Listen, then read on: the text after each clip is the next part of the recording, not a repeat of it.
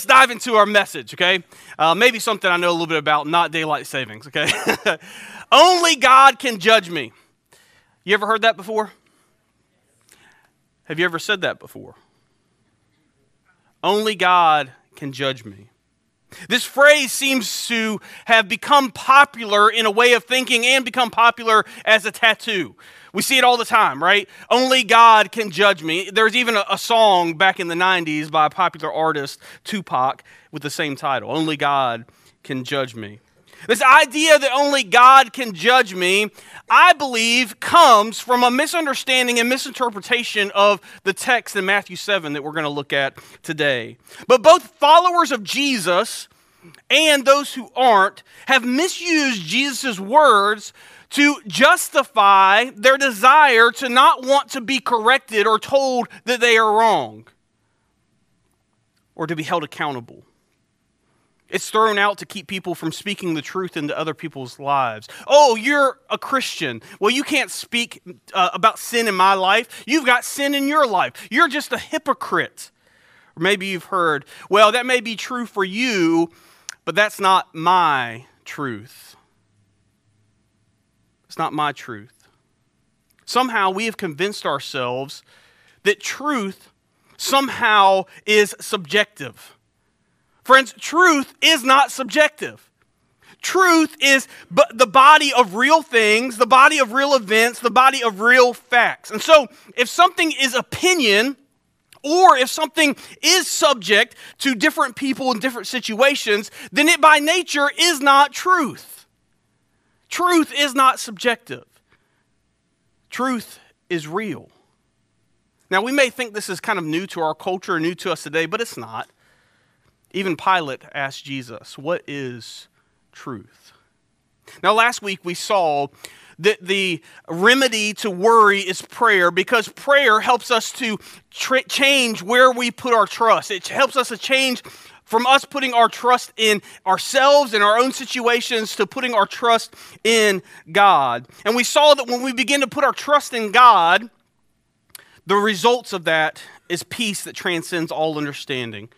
And then we also saw how important it is for us to connect with other followers of Jesus who we can walk side by side through the messiness of life with us and can help carry our burdens.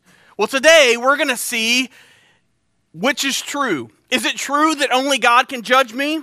Or is it true that we can and should judge each other? And we're going to see some steps that we can take to build authentic relationships with others. And we're going to see how important those relationships are for us to live as salt and light. We've been in our study going through the Gospel of Matthew, and Jesus has been teaching us and he's been showing us how we are to live in the kingdom of heaven. He's been teaching us how we are to live under God's authority, how we are to live and be salt and light. So if you have your Bibles, if you would turn with me over to the book of Matthew, and we're going to be in chapter 7 today. If you don't have a Bible, we have some on the back table back there. We'd love to give you a copy of one. If you don't own one, please take one as a gift from us. Matthew chapter 7. Matthew is about 2/3 of the way through your Bible if you are looking for it. And it's the first book of the New Testament. And it's one of 4 books that we call the Gospels, because Matthew, Mark, Luke, and John tell us the good news. And that's what that word gospel means. They tell us the good news about Jesus. Matthew chapter 7, and we're going to start there in verse 1. So if you would read along with me. Jesus says, "Do not judge, or you will be judged. For in the same way you judge others, you will be judged, and with the measure that you use, it will be measured to you. Why do you look at the speck of sawdust in your brother's eye and pay no attention to the plank in your own? How can you say to your brother, 'Let me take that speck out of your eye,' when all the time you have a plank in your own?" Let's pause there for just a moment. See, Jesus says right here that you can't judge me. Only God can judge me. So stop confronting sin in my life when you have sin in your own life. You've got a plank in your eye. Why are you pointing out the sawdust in mine? You're just a hypocrite. Or maybe you've heard, man, I don't go to church because there's just a bunch of judgmental hypocrites. And to that I say, you're right. We are. We are a bunch of sinners, of which I am the worst. But you should probably avoid the doctor's office and hospitals too, because that's where sick people hang out. And you probably shouldn't go to the gym because there's a bunch of out-of-shape folks that are there too. All right? Friends, people are looking for an excuse. And if they're looking for an excuse, there is very little that you and I can do to change their mind. Because the reality is, it hurts when people confront sin in our lives. It hurts when we are rebuked and held accountable. It is hard to hear other people tell us that we are wrong. But we also can judge and condemn other people with evil motives, just like Jesus tells us here in Matthew 7. We can point out the speck in other people's eyes while ignoring the plank in our own, so that maybe we can distract ourselves or distract them from our own sin.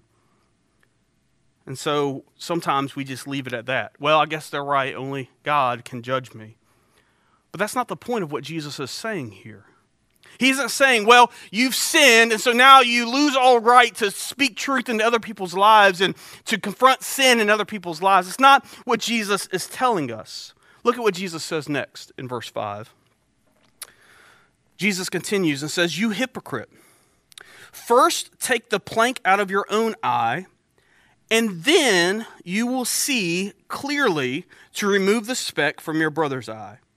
Don't give dogs what is sacred. Do not throw your pearls to pigs. If you do, they may trample them under their feet and turn and tear you to pieces."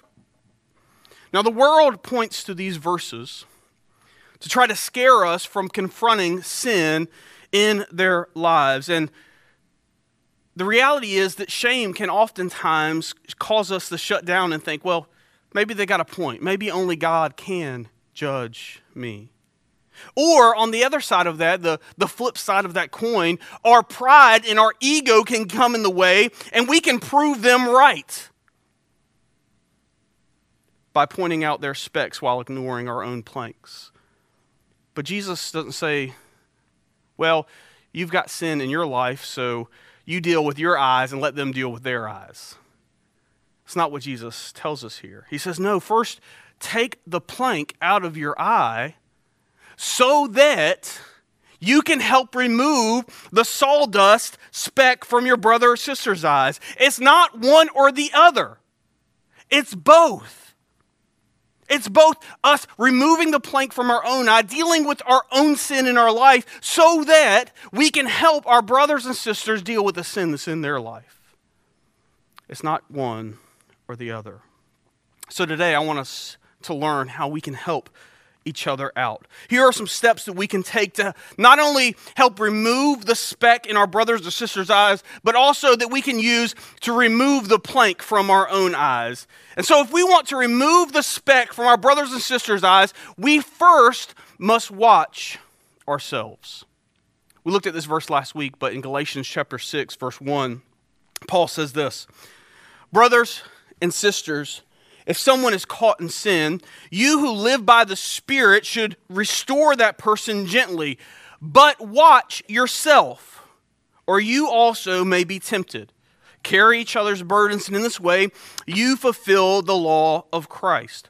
So friends, if we want to help remove the speck from our brothers and sisters' eye, we first must watch ourselves so that we too aren't carried off into temptation and sin. We've got to watch ourselves. And friends, if we are not or have not dealt with our own sin, if we are not taking the plank out of our own eye, we cannot see clearly to help remove the speck from our brother or sister's eye. Now, we saw this a couple of weeks ago when we looked at 1 John. And in 1 John, he tells us that if we claim to be without sin, we deceive ourselves and the truth is not in us. But if we confess our sins to God, that he is faithful and just and will forgive us and purify us from all unrighteousness. So, if we want to be able to help our brother or sister to remove the speck from their own eye, to help deal with sin in their life, we first must watch ourselves by confessing our sins to God. And when we do, God is faithful and just, and he will forgive us and purify us. So to watch ourselves, not only do we need to confess our sins, but we also need to check our motives. Now, if you've listened to the last couple of weeks, this has been a recurring theme in Jesus' Sermon on the Mount, to check our motives, right? We need to check our hearts. We talked about this over and over again over the last couple of weeks. It's so important for us because, like we saw just a few weeks ago, we can give and we can pray and we can fast, but we can do all those things with wrong motives. And so we need to check our hearts. We need to check our motives. And the same is true when we are confronting sin in our brother or sister's lives. We must check our motives. We must check our hearts and ask the question, why am I confronting sin in their life? Is it to distract from the sin that's in my life? Or is it because I truly love and care about my brother or sister, and I want to see them restored and reconciled to God through Jesus as I have been? We must check our motives. Is it out of love for them? Let me give you some examples. So in the Bible, in Genesis, we see God come and confront the sin of Adam and Eve when they had sinned in the garden, right? Does anybody remember what Adam said to God when he confronted sin in them? He said, God, it's the woman that you put here with me. She gave me fruit and I ate. Now, was Adam's statement wrong? No, it was a truthful statement. That's exactly what happened. You know, Eve gave him the fruit and he ate, right?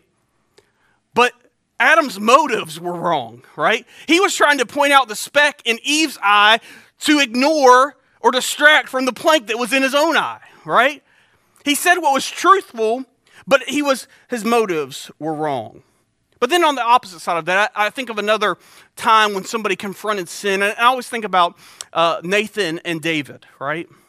Now, when Nathan came and confronted David's sin, was Nathan perfect? No. He was a sinful guy as well.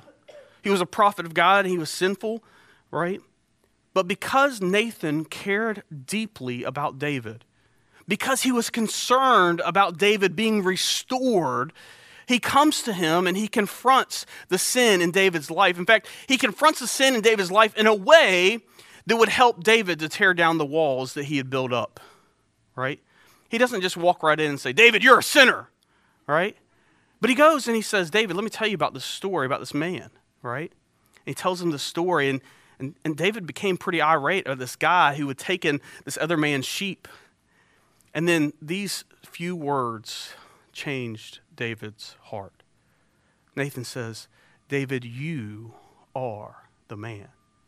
You see, Nathan, he loved and cared so much about David that he confronted sin in his life. So again, whether it's Adam or whether it's Nathan, it comes down to our motives. Why are we confronting the sin in other people's life? Is it because we are hypocrites and are being judgmental, or is it because we love and care for them? I love how Jim Putman puts it in his book, Real Life Discipleship. He says, when we know and follow Christ, we look at people differently. We don't judge them. Instead, we care for them and we reach out to them in love. When we are disciples of Jesus, we speak and act and serve like he did. Like the Apostle Paul, Jesus' love compels us. We long to see unbelievers reconciled to him through Jesus, and we partner with him in this mission. Friends, it's out of love and care for other people that we want to see them reconciled to God through Jesus as we have been. So if we want to help remove the speck from our brother or sister's eye, we first need to watch ourselves, confessing our sins to God and checking our hearts and checking our motives. And then we need to go about the work of restoring that person gently. Look again there at Galatians chapter 6, verse 1. says, if someone is caught in sin, you who live by the Spirit should restore that person gently.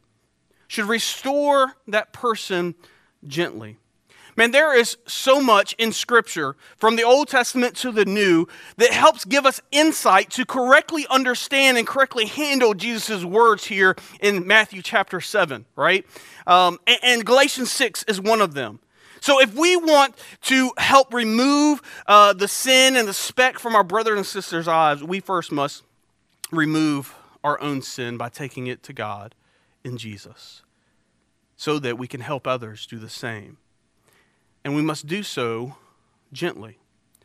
Paul says this in Ephesians 4, verse 15. He says, instead, speaking the truth in love, we grow to become, in every respect, the mature body of Him who is the head, that is, Christ. Now, friends, we can speak the truth without love, can't we? That's exactly what Adam did. He spoke the truth, but without love. He was trying to distract from his own sin and point blame to Eve and even to God, right? But when we speak the truth in love, we are first removing the plank from our own eye so that we can clearly see to help remove the sawdust speck from our brother's eye. When we speak the truth in love, we are going back to restore that person gently. We are going to restore that person gently, that brother or sister who's been caught in sin. So if we want to help restore our brother or sister, if we want to help remove the speck from our brother and sister's eye, we need to watch ourselves, confessing our sins and checking our motives. And then we need to go about the work of restoring them gently by speaking the truth in love. Now, Jesus' brother, Jude, has a very short letter towards the back of the New Testament. But it's so powerful if you ever take time to read it. And Jude gives us some great insight to how we are to help people. And he tells us that people are different and people are at different places on their journey and people move at different speeds on their journey. And so when we help people, we will have to help different people differently. And he gives us some insight in verse 22 of Jude. He says, be merciful to those who doubt. Save others by snatching them from the fire. And to others, show mercy mixed with fear, hating even the clothing stained by corrupt flesh. Friends, when we are trying to help other people, we need to remember and understand that everyone is different and everyone is at different places on their journey and everyone moves at different speeds on their journey. And so with different people, we will have to help them differently. Some people we will need to have mercy with. But then some others, we just need to snatch them right out of the fire. And then still with others, we will need to have mercy mixed with fear. So if we want to help remove the speck from our brother or sister's eye, we need to watch ourselves, confessing our sins, checking our motives. We need to then go about the work of restoring that person gently by speaking the truth in love. And then we need to remember that with different people, we will need to help them differently. Now, you may ask, well, Thomas, how in the world can I know how I am to help different people differently? How do I know if I need to have mercy or if I just need to snatch them out of the fire or if I need to have mercy mixed with fear? How do I know how I am to help different people? Well, friends, the key is relationships. Authentic relationships. Look, if you aren't in an authentic relationship with someone else, first, they will not know that you love and care for them. Secondly, they will not listen to your rebuke or your correction because they don't know that you love and care for them, because you're not in an authentic relationship with them. And lastly, if you aren't in an authentic relationship with somebody else, you won't know how to help them in the way that they need help. Relationship is key. Relationship is key. And then, friends, here's the reality. Even if we are in relationship with other people, we're still going to mess up as we try to help them. We're still going to make mistakes and fall short. Because look, life, relationships, connections, they aren't linear. They aren't math formulas. They aren't always, if you do A plus B, you will always get C. That's not how relationships work. They're difficult. They're messy. They're hard. Relationships hurt. But you know what? We still need them. Other people still need you to build authentic relationships with them, to be able to speak truth and love to them. And you need authentic relationships with other people too. We need each other. We are better together. Now here at Journey Church, we put it this way. There's two different things we say about relationships with other people that I think are key to this. First, we say that all of us go out and build authentic relationships with the lost in our community and around the world to communicate the gospel of Jesus clearly to them. And then the second thing we say is that we build strong relationships with each other, walking side by side through the messiness of life with prayer, accountability, and encouragement. And so whether we are reaching the lost or whether we are connecting with our brother and sister, it all comes back to relationships. And I love how the Proverbs speaks about these type of relationships that we're talking about. So we're going to hit three different verses in Proverbs pretty quickly. First is Proverbs 18:24. And it says, "One who has unreliable friends soon comes to ruin." I guess Mama was right. Got to watch who our friends are. "But there is a friend who sticks closer than a brother." And then Proverbs 27 verse 5 says this, "Better is open rebuke than hidden love. Wounds from a friend can be trusted, but an enemy multiplies kisses." And then later in that same chapter in verse 17, it says, "As iron sharpens iron, so one person sharpens another." Friends, I don't know about you, but these are the type of relationships that I want in my life. These are the type of friendships that I want in my life. These are the type of authentic relationships that we need to be building with other followers of Jesus and with the lost. We need to be building these type of authentic relationships with other followers of Jesus.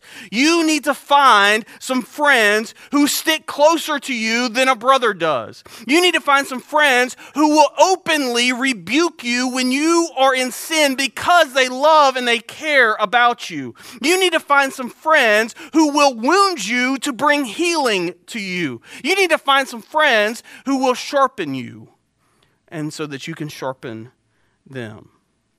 You need some friends like this. And let me tell you, life groups are a great place to find these type of relationships. We have 5 life groups here at Journey Church. We have 3 that meet on Sundays. Ed leads one that meets at Ray and Judy's house, and Jimmy leads one that meets at their house, and then I lead one that meets at our house and over at Heather and Christopher sometime. And then we have a men's life group that meets on Tuesday evenings at Beaufort Builders. And then we have a women's life group that meets on Wednesday, sometimes at Beaufort Builders and sometimes on Zoom. And so you need to get connected to one of these life groups. And if one of those life groups doesn't work for you, then you need to find another life group outside of Journey Church, or maybe you need to start a life group. Man, and I would love to help you get one started. Maybe you need to grab some of your coworkers and some of your friends and your neighbors and start studying the Bible together and start praying together and start confessing your sins to one another and start holding one another accountable and praying for one another and encouraging one another. We need to be building these type of authentic relationships with other followers of Jesus because we need our brothers and sisters to help us remove the planks and the specks from our own eye. We need that help, and we need to help remove those specks and those planks from our brother and sister's eyes as well. We need these type of authentic relationships. We need these friendships that stick closer than brothers and sisters. We need these friendships who will wound us to bring us healing. We need these type of friendships that will sharpen us and that we can sharpen them. And we also need to be building these type of authentic relationships with the lost. Because when we do, then our coworkers and our friends and our neighbors and our family members and the people in our community who are far from Jesus when we are building authentic relationships with them, they will see and know how much we love and care for them, and God will begin to open up doors for us to communicate the gospel, the good news of Jesus, and speak truth into their lives. They will know that because we love and care for them, that it's not out of judgment that we are confronting sin in their lives, but it's because we are compelled to see them reconciled to God through Jesus as we have been. Now, as we've said, even if we are in authentic relationships, does that mean that everyone will suddenly be open to hear the gospel and suddenly be open to hear us confront sin in them? No. Sin has a way of hardening our hearts and our minds and our eyes and our ears. The scripture talks all about having ears to hear and eyes to see. And guess what? You and I can't do anything to open up other people's eyes and ears to see the truth of God's word. Only His Spirit can convict them of sin in that way. But that doesn't mean that we shouldn't be building relationships with them, that we shouldn't be caring and loving for them, and that we shouldn't be speaking the truth about sin to them anyway. So that by every might that we have, that some might come to know and follow Jesus. Friends, if we want to help remove the speck from our brothers and sisters, we first need to watch ourselves, confessing our sins to God, removing those planks from our own eyes, checking our hearts and our motives. Why are we confronting sin in other people? And then we need to go about the work of restoring our brother and sister who's in sin gently by speaking the truth in love to them. And then we need to build authentic relationships with them, because it's only through relationships that we will know how we are to help them. Remove the plank from your own eye so that you can see clearly to remove the speck from your brother's or sister's eye.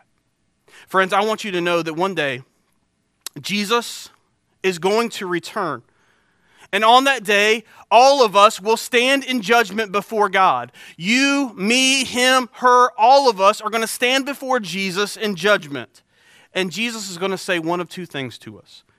He's going to say, "Well done, good and faithful servant. Enter your master's joy." Or he's going to say, "Depart from me, I never knew you." What will Jesus say to you on that day?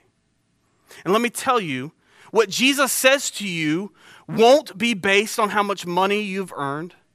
It won't be based on how many titles that you carry. It won't even be based on how many good things that you have done, maybe even in the name of Jesus. All that will matter on that day is whether or not you have died to your sins and to yourself and followed Him. So, when Jesus returns and you stand before Him, what is He going to say?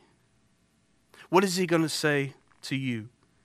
And friends, let me tell you, it doesn't matter what you've done or where you've been, because everyone who calls on the name of Jesus can be saved. Even you. Because even I have been saved. So won't you come today? Won't you come and die to yourself and repent of your sins and be joined with Jesus in baptism today? When Jesus comes and you stand before Him, what will He say to you? "Well done, good and faithful servant." Or, "Depart from me, I never knew you." Will you pray with me? Father, we thank You that You have given us each other. Because we can't make it in this life alone, we need each other to confront sin in our life. And Father, we know how much that hurts and how painful that is, but how much it's needed so that we can remove the cancer of sin from our lives. We need each other. But Father, we also know that we can speak the truth into other people's lives without love. We can speak the truth into people's lives and confront sin in their lives while ignoring the plank in our own. So, Father, help us to remove first the plank out of our own eyes so that we can clearly see to help our brother or sister. Help us to judge each other's actions out of love for them, not to condemn them, but to see them reconciled to you through Jesus as we have been. And Father, if there are those that are here this morning that have never died to their self and died to their sins and started following your Son Jesus, would you call them? Would you open up their hearts and their eyes and their ears to see how much you love them? You've demonstrated that love by sending your Son Jesus, who gave up his life to pay for our sins.